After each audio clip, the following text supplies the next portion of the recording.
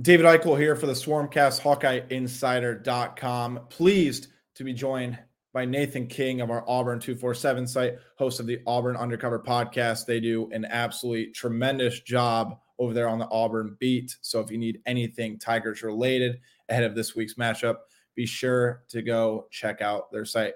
Nathan, I appreciate you taking your time out of your busy schedule, man. It's should be a fun week. Yeah, for sure. Looking forward to meeting y'all, making the trip all the way down. Of course, it's easy for us. I'm sure it's not a very easy, travel for you guys. Hey, I got better attitude than the Houston head coach who wishes he was a 9 seed so he gets the home court advantage.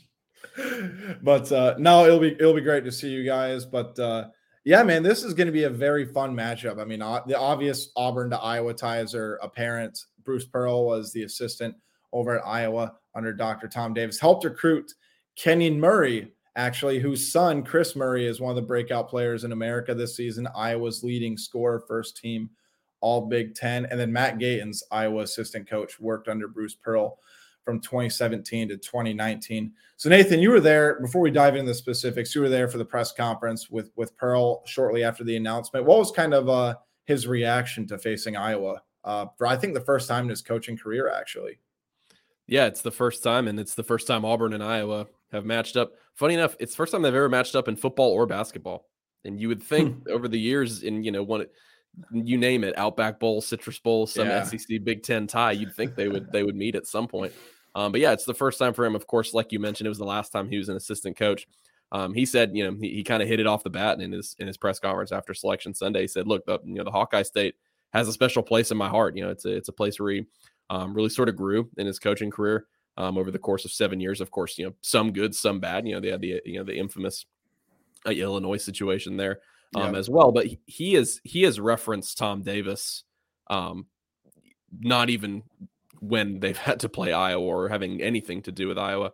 Ever since I started covering this team, that's one of, if not his biggest mentor, especially early in his coaching career. And so it's special for him to go against this team, especially in an NCAA tournament setting. And you also have the factor of this game's in Birmingham, which it's funny. Last season when Auburn was a 2 seed and they pretty much had their pick of they knew they were going to be in Greenville like the whole time, similar to how Alabama's known it's going to be in Birmingham forever. And fans kind of projected forward to next year and like, well, if Auburn's good again, it'd be really fun to lock down Birmingham. Well, they had, quote, an off year. They still went 10-8 in the league, but had an off season, and lo and behold, you still end up in Birmingham, where we were talking before we got rolling. It should be a home crowd advantage for Auburn. At the same time, as you said, you're coming to figure out this rivalry between them and Alabama is pretty ruthless, and Alabama fans are definitely going to show up in black and gold. And I saw them on y'all's board, learning some of the cheers and stuff like that. And it'll go the other way too. I don't know how much it'll matter for Auburn fans against Corpus Christi, where Bama will probably win by 40, but maybe in the second matchup against Houston, who knows? But or not Houston, sorry, whoever Bama gets in that second game. But that obviously is the big break for Auburn, and I think that was the biggest reaction from Selection Sunday. This has been a team that in a lot of different ways has caught some bad breaks this season, not injury related necessarily, just a bunch of close games they haven't been able to close out. I mean, they should be, if a couple more, not even games, a couple more possessions go their way this season, they're like 12-6 in the league, 13-5, and they're like a top 4 seed in the tournament. And so, for this kind of a season to go into March Madness like this, catching a break where you play 2 hours down the road in Birmingham, a place you're very familiar with, I think it was a big sigh of relief for Auburn. I think they're very pleased with where they're going to play, and I think they're pleased with this first round matchup. Should be a good one. It's going to be interesting too, and I like how you mentioned Auburn's probably a couple possessions away from really flipping the script on the season. Iowa, it's almost the same thing. I mean, Iowa had a really big comeback this season. I mean, they started in Big Ten play 0-3. They lost to Eastern Illinois, which is the biggest upset by point spread in the past 25 years of college basketball. Iowa was, I think, 32.5-point favorites going into that game. They didn't have Connor McCaffrey. They didn't have Chris Murray. And it was probably the worst performance I've seen in the Frank McCaffrey era. But, Iowa heading into the last game of the season against Nebraska, if they had beaten them, they would have been a 2 seed in the Big Ten tournament. I mean, that's how much of a hodgepodge the Big Ten is. And you look at Iowa, just a tale of two teams. I mean, they have not shot well, and their home and road splits are some of the most insanely different things I've seen ever. I mean, I think there are 4 or 5 different players that are shooting 10 or more % less or worse from 3-point range on the road and neutral sites than at home. And nobody can figure out what the cause of that is. That's been really interesting to watch. But then you look at this Iowa team, they had a 21-point comeback against Indiana to get them their second win of Big Ten play. I don't know if you caught this, but the Michigan State game a couple weeks ago, Iowa was down 13 with a minute and a half left. They scored 24 points in that final 90-plus seconds, force overtime and win. That was, of course, the famous Fran McCaffrey, Kelly Pfeiffer stare down, which is a tremendous meme, by the way. It's a great meme. I've used it several times already. It's going to stick around for a while. But this Iowa team, I don't know what Iowa team's going to show up. I mean, we watched them go into Assembly Hall and beat the bricks off the Hoosiers. And then we've seen them lose to Eastern Illinois. And Iowa's got some playmakers. But as you mentioned, I think this is going to be one of the more interesting and fun first-round matchups in the entire tournament. 2 contrasting styles. Auburn losing 9 of their last, I think, 13 games, but they're a much better team than I think their record indicates. They're 6th in 3-point percentage perimeter defense. And also, they're shooting the ball better from 3-point range, and that's a nightmare to Iowa fans' ears because they've allowed teams that typically don't shoot well from 3-point range to get hot against them. So I guess just give us the temperature of where this Auburn team sits right now. Sure. Like you mentioned, 9 of your last 13 games were a loss for Auburn. It doesn't add up in the wins or losses, but 9 of their last 13 games were also against quadrant 1 opponents. And so there was a point where Auburn got off to a 5-1 start in the league. They beat up on South Carolina, beat up on LSU, just absolutely dreadful teams. They were off to a 5-1 start. They beat a top 15 Arkansas team at home. They were feeling really good.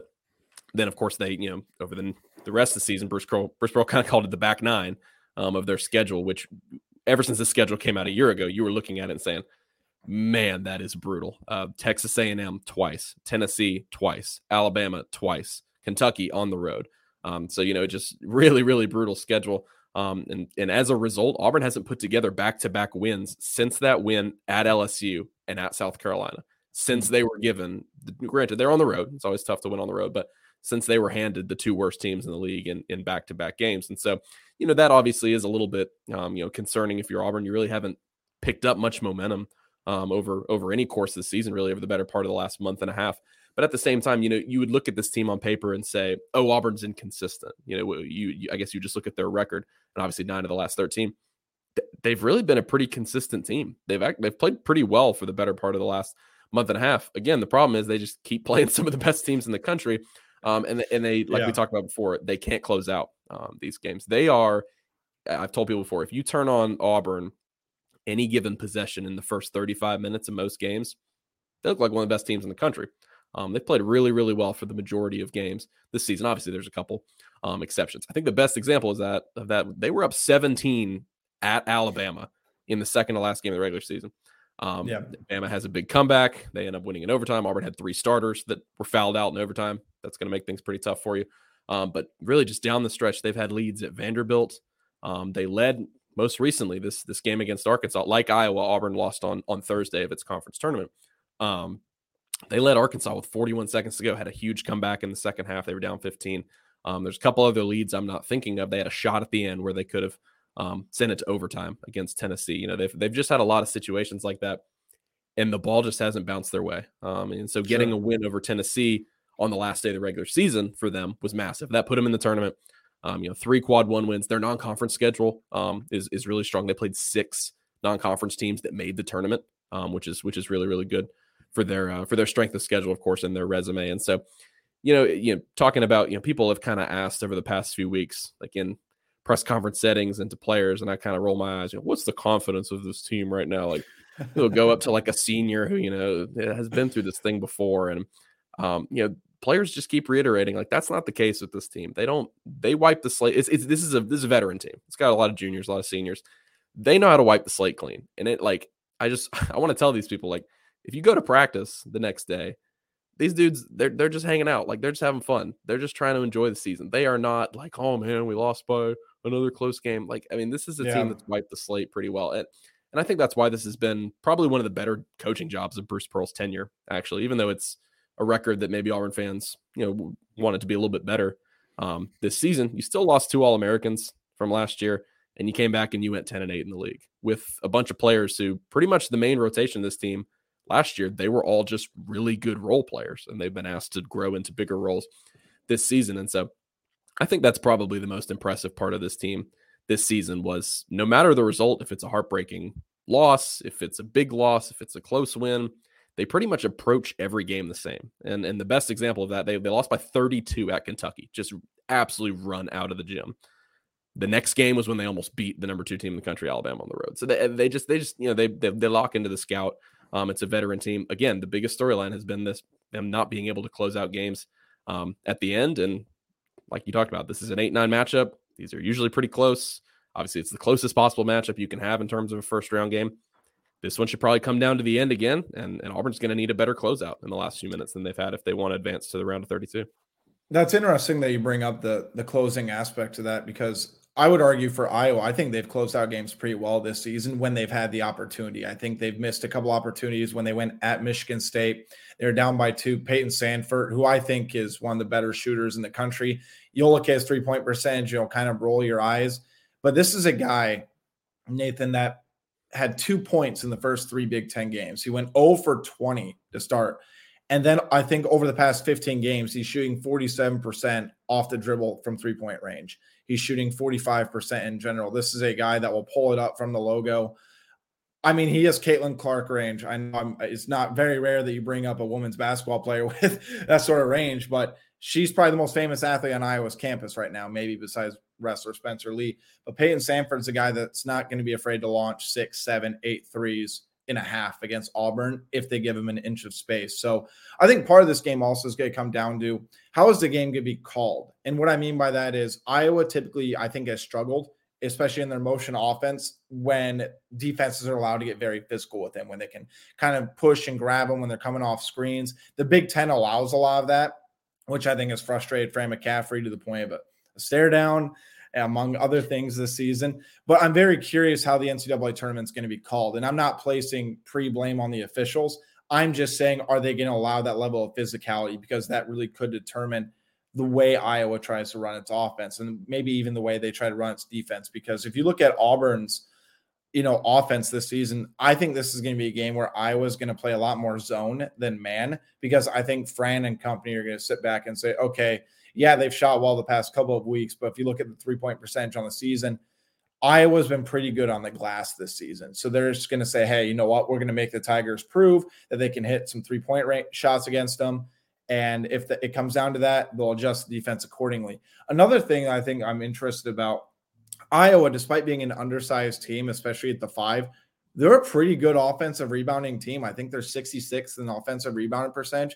And I was surprised to see that Auburn, I think, is like 321st in defensive rebound percentage. Yeah, that's going to be something where if Iowa really gets going in that second chance category, that really could be the difference in the game. And I think Iowa's guards do a really good job of attacking the rim and rebounding some of their own misses. Tony Perkins, who I think is going to be the biggest X factor in this game. I think I don't even think Chris Murray has to be the best player on the floor. I think Tony Perkins has to be the best player on the floor for Iowa if they want to achieve what they want to achieve.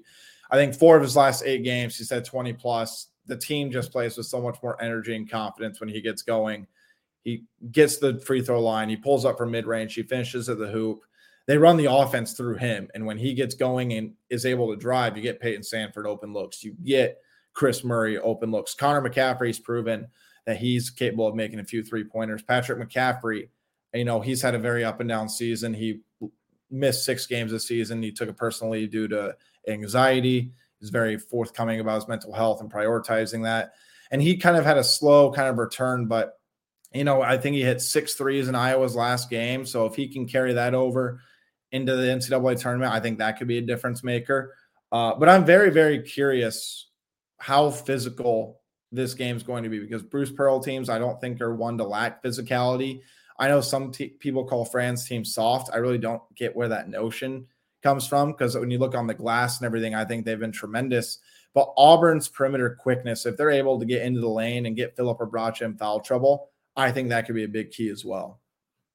Yeah, maybe Bruce and Fran McCaffrey can chat a little bit before the game about some of their frustrations with officiating, because I mean, it's been the same way for Auburn this season. Bruce Pearl will point to his starting front court, Janai Broom, who comes over from Morehead State, was a second-team All-SEC pick at center, and then Jalen Williams is a senior, been a pretty efficient four-man for them this season, a guy who's grown over the course of his career.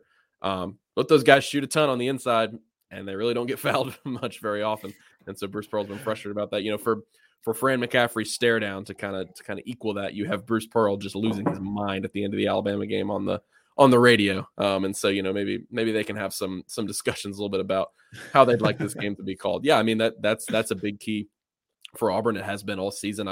When I was comparing these teams in terms of their free throw rate on T rank, that was a big thing that stood out. Auburn allows opponents to shoot a lot of free throws. Auburn is a very good defensive team. They've been top 20 in KenPom defense like pretty much all season. That's what Bruce Pearl's teams usually hang their hat on, is defense first. Then when you get some 3-point shooting going, that's when you have some of the better teams he's had.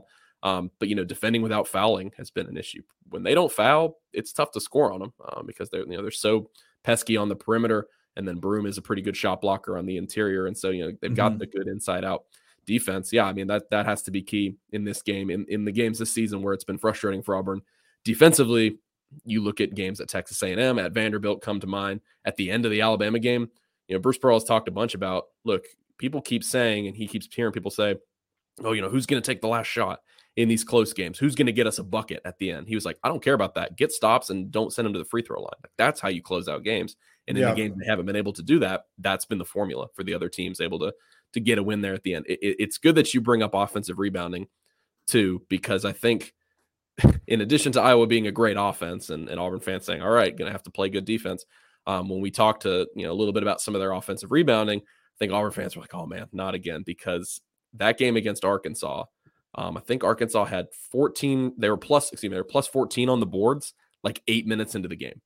So Auburn got completely dominated on the glass. I think it finished a minus 18 margin. Arkansas had like 7 offensive boards in the first half alone. And so Auburn isn't a dreadful rebounding team all the time, but when they are, it's just really difficult for them to play catch up in those games. That's how Arkansas got a 15-point lead in that game. And so, I don't think Iowa is as athletic or lengthy as that Arkansas team, but at the same time, clearly, like you mentioned, they do a good job on the offensive glass. And so, I think Auburn has to keep Iowa from these couple factors that I look at least from an outsider's perspective, in terms of their stats, in terms of their trends throughout the season.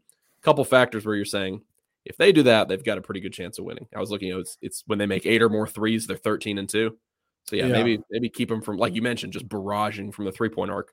That's something you got to keep off the table. Offensive rebounding. If Auburn is in trouble, that's something definitely for Iowa fans too. Listening, definitely watch for that early. If Iowa's finding success on the glass in the first few minutes, Auburn has had a really tough time adjusting over the course of games. Although I say that, and they came back against Arkansas. They kept playing defense, and that's just that's what this team does. They have their issues, but they rarely get blown out. It was the Kentucky game. They just completely got knocked out of their game plan. And they lost by 12 at Georgia. That's pretty much it. Like that. Other than that, they have played every single game close. And it's been because of their defense. They kind of hunker down, even if they're down 12, 11, 15. They just keep locked into their defensive game plan. Eventually it'll start working. Eventually they'll start making some shots. But rebounding and 3-point shooting, as basic as that sounds, I think that's absolutely correct. And then, like you mentioned, on the flip side, Auburn's percentages don't look great from the 3-point arc throughout the season. But like you talked about, if you look specifically, okay, how are you trending heading into March? For Auburn, it's on the upswing. They've done a good job shooting the 3 ball over the better part of the last 3 weeks. They've had guys on the roster whose percentages have been, 250, 260 on the year, have climbed well above 30% from deep. I think KD Johnson, who's kind of their 6th man, he's 50% from beyond the arc over his last 9 games. And so, certainly that's a good trend for Auburn. The 3-point arc on both sides is going to be something massive to watch, of course, in this game. The foul rate's interesting that you bring up too, because I think Iowa, I need to double check it, but I think Iowa's made 55 more free throws than opponents have attempted this season. So Iowa's very good at getting to the free throw line, making people pay and not fouling. But if you look at Iowa's rotation specifically over the past month and a half, they're only playing 7 guys, which is 7, maybe 8, depending on the situation. And that will be interesting as well. But, the momentum-wise for March, I don't think it really matters for Fran McCaffrey's teams. And what I mean by that is I would argue you look at last year, Iowa was a very trendy Final Four pick, which is kind of amazing considering they lost Luka Garza, who was the best player I've probably seen in college, at least since I started professionally covering college basketball. But Iowa was a top 5 offense, top 5 defense from February 1st onward. The only game they lost was to Illinois, lost by 2. Iowa missed a game-winning 3 at the buzzer. And Iowa won 4 games in 4 days in the Big Ten tournament. And then when they got upset against Richmond, every shot was short. So I think they were still exhausted from the 4 games in 4 days. So I'm curious how Iowa comes out in this one. I mean, obviously they were a quick exit from the Big Ten tournament, but will that extra rest and sort of recovery time boost them to what they are capable of on offense? That's going to be my biggest question. But for you guys and for Auburn, what's maybe a storyline or an X factor, a player that's not being talked about enough going into this matchup? You mentioned Cade Johnson's hitting 50% of his threes for the past 9 games. I know I've seen you tweet about him. I feel like more in the past month than I have the rest of the season because, as you mentioned, he caught fire. And obviously, Joni, I think, could be a huge, huge mismatch for Phillip. I think Phillip's done a really good job in a good league full of really, really talented big men. But he's unique, I think, in his play style, which I'm interested how Phillips get attacked. But what's something that maybe people aren't talking about or looking at enough? Yeah, I mean, like you mentioned before, that's probably the best example in terms of 3-point shooting of not taking a holistic approach to a team's stats and saying, okay, how are they actually playing down the stretch toward the end of the season? I look at a guy like Jalen Williams, too, somebody I mentioned before, a 4th-year senior, guy who's probably going to take a 5th year. I would imagine he's a guy who can make more money still playing in college and then go overseas or something after that. Before the Arkansas game, I said it talking to Curtis Wilkerson, who covers Arkansas for 24/7. He was like, who are a couple X factors in this game? A couple X factor players. Katie Johnson, he ended up having 20 points, and he was almost the reason Auburn won this game because he's just, if he starts getting confidence, I don't know how many times you've watched Katie Johnson play basketball. It's like one of the most fun college basketball players because if he gets in his head that he's the best player on the floor, there's nobody who can tell him otherwise. It could be an incredible 3-point shot, or it could be charging headfirst to the rim with reckless abandon. It's the best. Love it. But Jalen Williams, they had gone more than a month before the Arkansas game in the SC tournament, more than a month between games where he had shot below 35% from the floor. He's got a nice, I don't know how good Iowa's defense off the top of my head is, right around the rim, but he's a guy, just kind of get it to him in the circle with his back to the basket. He'll turn right around. He's a lefty, really pretty floater that he just kind of flicks in there. I don't know what percentage he's shooting on floaters alone this season. It has to be like 70 plus. It's a really good shot for him. And so I bring that up to say he is one of these guys for Auburn. Look, they've won before when Wendell Green's had an off night. It's hard for them to win when Broome has an off night, but they've done it before. Alan Flanagan is a really good swing player for them, really good two-way player who's super bouncy and athletic. He'll play good defense, make 1-3, shoot 1 for 5. They can still win those games.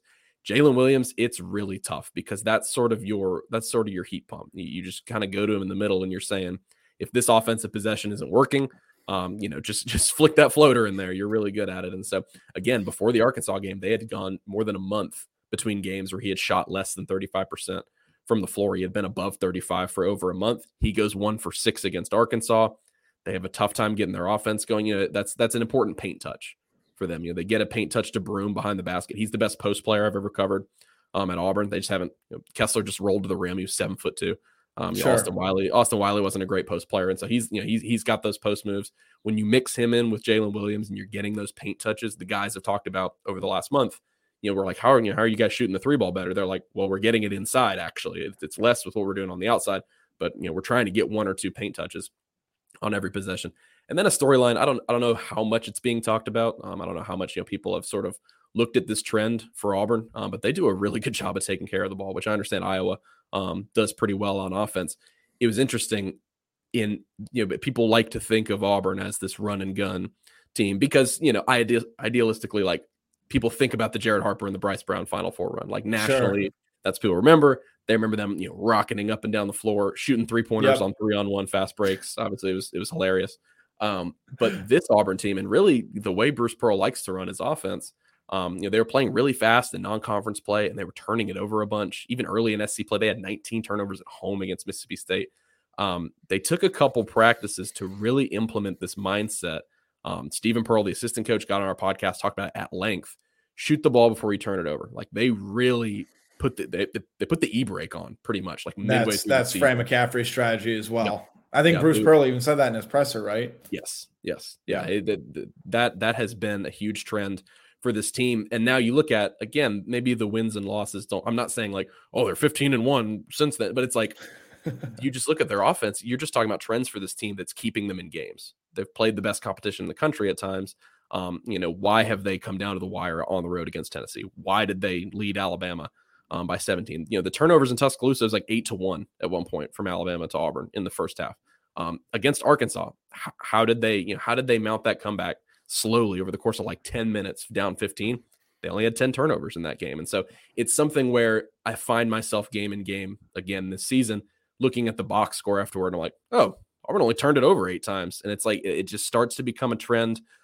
Wendell Green has been very, very protective with the ball. He's a guy, point guards catch a lot of hate. He's caught a lot of hate from Auburn fans this season. He's kind of under that microscope as the guy at the top of the offense. Yep. And he takes the last shots too, but he's done a really good job protecting the basketball. KD Johnson, as fun as it is to talk about how reckless he plays, and he is definitely a runaway locomotive. His turnovers from last year way down, and so that's another trend to take a look at in this game. Again, if you're an Iowa fan, you're kind of looking for some stats early on in this game.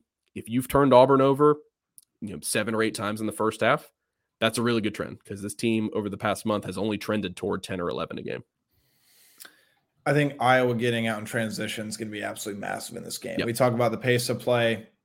I understand it, and it's an easy talking point, but the way Iowa's offense, at least after watching film on Auburn, the way Iowa's offense is going to get going is by getting in transition, getting easy buckets, and that'll lead to half-court success. I mean, I'm pretty confident saying that's going to be Iowa's strategy, because sure, Iowa, when they get out in the open court, they are one of the best teams, I think, at least teams in transition in the country. I think Fran McCaffrey, I think there's a lot of Fran fatigue among the Iowa fans right now, because they haven't made a Sweet 16 since 1999. But this is just an interesting stat I want to throw out there. Iowa has never been the benefit of a first-round upset. So when they make the second round, since 1999, they've always played the higher-seeded team. I think they're one of the only teams in the country that's happened to. But yeah, I mean, I think Iowa, their offense obviously is going to be the big talking point. I don't even think Iowa needs to play tremendous defense. I think they need to string together 2 great 4-minute segments and have their offense production going. And I think that'll be the big thing. And Connor McCaffrey even joked about it during the press conference, where we try to get him to describe this year's team. And I mentioned earlier, it's such an up and down team. He goes, we need to get better at playing with a lead. Like, we need to have this underdog mentality when we have a lead, because the reality is he couldn't even explain how they came back from 21 down against Indiana, how they came back against Michigan. They were down, I think, 7 or 8 with under a minute left. Peyton Sanford had a 4-point play, had another 3 in that segment. Obviously, the Michigan State comeback, one of the most miraculous comebacks, I think, probably in Big Ten history. It's a weird team. I don't know what Iowa team's going to show up in Birmingham. And I'm pretty sure you can say the same thing with Auburn. What version of the team are we going to see down the stretch? And Auburn's a veteran team led by, I think, a tremendous coach. Iowa has a very, very veteran team as well. I mean, you look coming down their lineup, these have been guys who have been around the block. Connor McCaffrey and Phillip are probably the one of the oldest senior classes in the country. I think they're 25 and 24 years old. So, I mean, they've seen it all. I won't ask you for a score prediction. I think we need to save that for our game previews. But I guess just any final thoughts about the matchup in itself. And I'm not just hyping up this game because we're covering it. I really do think this is going to be one of the more underappreciated first round matchups. Like, the connections, the contrasting styles, everything. I think it's going to be a lot of fun. No, I think so too. And I think there is a lot of potential, like we talked about, for a really venomous environment, which is interesting to say, talking about going to Birmingham, but I think again, Iowa fans will maybe take a little bit of, pleasure in knowing that Alabama fans will be there to back them up. And then when that happens, Auburn fans will go even harder in that direction. And so I think this has the potential to be, if it's a close game down the stretch of the second half, this is going to be, Auburn fans are not going to be happy with the Alabama fans in the building, and vice versa. And I know Iowa has a great fan base in all sports, and so that should just be awesome to see these teams come together. Like we talked about, I think looking at KenPom, offense versus defense, this is one of the better matchups in the first round when you're looking at, obviously, the number. This is the best offense Auburn's played all season if you're just looking at the adjusted efficiency. And then, like I mentioned, I'm not sure where Auburn's at. I think 22 maybe in defense right now. But if you're just looking strictly at those numbers, it's one of the better ones you're going to get in the first round. And so something has to give at the end of the day. I'm glad you brought up pace. That's something Bruce Pearl talked a lot about. Of course, I just mentioned Auburn kind of putting the e-brake on offense. It's been the same for their defense. They would love to get you in the half court. I think they finished number 3 in the SEC in shot clock violations forced during the season. That stat doesn't really mean that much. It's just sort of a way to display what they like to do and how they're able to sort of stretch teams out over the course of 35 seconds. Not getting easy shots. You talked earlier about the number 6 3-point percentage defense in the country. I'd say half of that is because the SC is dreadful at shooting threes this year. Like, just look at Auburn. I think they finished 10th in the league in 3-point shooting, and they were 340. Yeah, that's a good point. So most teams they've gone against have been pretty bad. But on the other side, it is a good perimeter defense. Zep Jasper is a name for Iowa fans to know. He'll probably score 2 points in this game. Not an aggressive offensive player. Doesn't do very much. If I'm a basketball player checking in and he's guarding me, it would just be terrible. I mean, he doesn't let guys dribble inside the 3-point line. I've seen like a 6'10" guy try to back him down the post. He's a 6'1" off guard, and like he just doesn't move. It's like he's made out of concrete.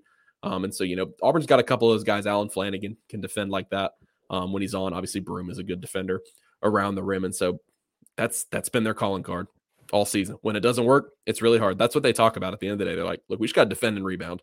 Like we can talk about all these other factors, in a given matchup, but they're like, if we defend and rebound, we play our game on defense, that ends up being a good thing for them. So I am interested too, from your perspective, talking so much about the pace, when teams have been able to slow Iowa down, kind of how have they done it? Because what you just mentioned is a nightmare for Auburn fans to hear, because get out in transition, get 3 balls in transition, get easy shots in transition. That is what Arkansas did, and that is what Kentucky did when they lost by 32 in Rupp Arena. So when Auburn can keep things from doing that and keep it at their pace, they've got a really good chance in these games. So I wonder what would have kind of been some factors when Iowa hasn't had success, pushing the ball this season. Yeah, I mean, I think a big part of it is long possessions by when Iowa plays on defense. Look, I think the reality is Iowa's zone defense, I think schematically is flawed. I think you have their big man, whether it goes back to when they had Luka Garza, they have to cover almost corner to corner. They're closing out corners way too much, leaves just nobody in the paint. I think teams in general have done a really good job of, when you don't allow Iowa to get out in transition, forced Iowa to play long defense possessions, not even taking the first shot. I think that just inherently frustrates Iowa. Then Iowa gets so sped up and they try to make up ground for it, that actually slows the game down, because they're going to force a quick shot. If it's a miss, well, guess what? They're playing another 25, 28 seconds on defense. If Iowa gives up offensive rebounds, I think that inherently frustrates them as well, because the longer possessions are just going and not taking the first available shot, I really think just inherently that's going to press Iowa a little bit, because the reality is I think Iowa's happy to give up 2 points very quickly, because Iowa's mentality is, we are going to outscore you. We are going to outrun you. Quick, boom. Okay, guess what? We'll force a shot up in the first 5 or 6 seconds if we give up an easy 2. Okay, Iowa just banged a 3 from the corner, right? So that's Iowa's whole mentality is, it's not even so much about the points they give up. It's just about how much time and energy are they wasting on the defensive end. And that's how you inherently slow the game down for them, if that makes sense. I just think the running multiple plays in the same set, in the same half court, not being in a hurry to get out in transition. Another way for teams that have done it, if they have an opportunity to get out in transition, they still won't do it. They have an easy 2-on-1 break. They'll just wait, get the offense set up, get the half court set up, when Iowa would probably rather just have them go out and score in a 2-on-1 or a 3-on-2. So just forcing the game to go longer is I think is really inherently frustrated Iowa, because they are so run and gun. Now, look, they're not going to sit there and launch a 3 every 3 seconds. There's certain lineups where if you look at like a Patrick McCaffrey, Peyton Sanford, Chris Murray, you have Phillip in the paint, and maybe Tony running the point, I'll be surprised if there's not a shot up in the first 11 to 12 seconds. They are always in attack mode. There's a different set of plays, and they run a different style of offense at that point.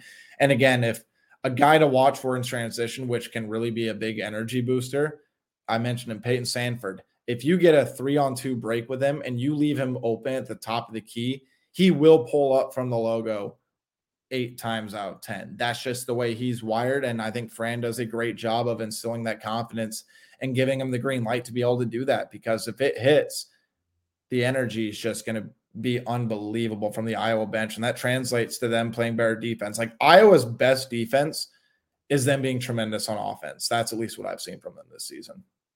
Yeah. And for Auburn on the other end, talking about keeping up with Iowa, effort and energy is the key words for Bruce Pearl. That's what he talked about all season long. That's why they said they got behind against Arkansas. They have a deep lineup. Yeah, they do go 10 guys deep. They have a walk-on who plays 8 minutes a game in SEC play. And so, they do have a deep lineup, and Bruce Pearl's expectation there is, look, if you're in the lineup, you better be given 100% on defense. And you'll see it if you watch Bruce Pearl, if you watch Stephen Pearl too. It's kind of fun to watch them, go back and forth and Stephen kind of take his cues from his dad. But, if there's not a good closeout on a 3, and the only reason for that is you didn't run fast enough, they will lose their minds. And just because that's how this defense is predicated. Like, that's where they don't have the best athletes in the world on this team. This is not one of Bruce's most talented teams, but it is a veteran team where he's going to expect you to run your gas out, every single possession. And so, that matchup, again, it's just a true offense versus defense game. And I'm going to go back to how many 3-pointers Iowa can make. That stat for me just really stuck out this week. 13-2 in games where they make 8 or more. So if you're Iowa and you start getting rolling early on in the game, you make 4 or 5 in the first half, that's going to be a really good sign. I hope we get to see, he says, Pritchard, who likes to pull up from the Peyton Sanford. Peyton Pritchard. No, you were thinking of the Oregon guard. The Oregon. I was. Yes, it's probably apologies, Mr. Sanford. But Wendell Green, when he gets hot, he'll do the same thing. And so maybe we'll get a little exchange of them just throwing haymakers from the logo over and over again over the course of this game. Yeah, I'm with you. I think this has an opportunity to be one of the better games in the first round. And yeah, I agree. It's not just because I'm covering it. I would definitely be tuned in for this one because all the connections are there, and I think it has all the makings of a game that'll come down to the final minute. I can just hear all the Iowa fans like screaming in my ear about when you said Bruce Pearl will get after him by not doing a proper closeout. I can just hear Iowa fans being like, why can't Iowa adopt that mentality? Because they've just seen so much. Yeah. There's times where Iowa will go, they'll just chase down the corner 3 and they won't put a hand up. And Iowa fans are sitting back like, cool, great closeout, guys. They'll give up a 3. Bruce BP doesn't take a lot of timeouts, but sometimes when he does, it's just to grab one player and say, you better not do that again, or you're not playing the rest of the game. He coaches the freshmen really hard too. He coaches the young guys really hard, and he lets them know that ahead of time. But yeah, it's funny like that it got a lot of traction with Alabama fans, but Bruce Pearl at the end of the Alabama game, he was on the radio and basically was screaming about the officiating and then threw down the headset.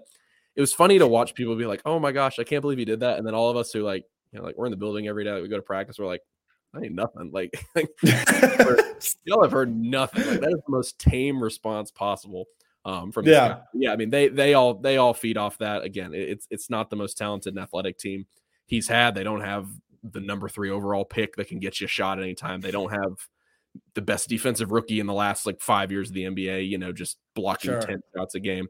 So it comes a lot from effort. It comes a lot from effort and being locked into the scout. It's funny. Last quick thing. We'll wrap this up. But you mentioned Bruce Pearl being tame when everybody thought he lost their mind.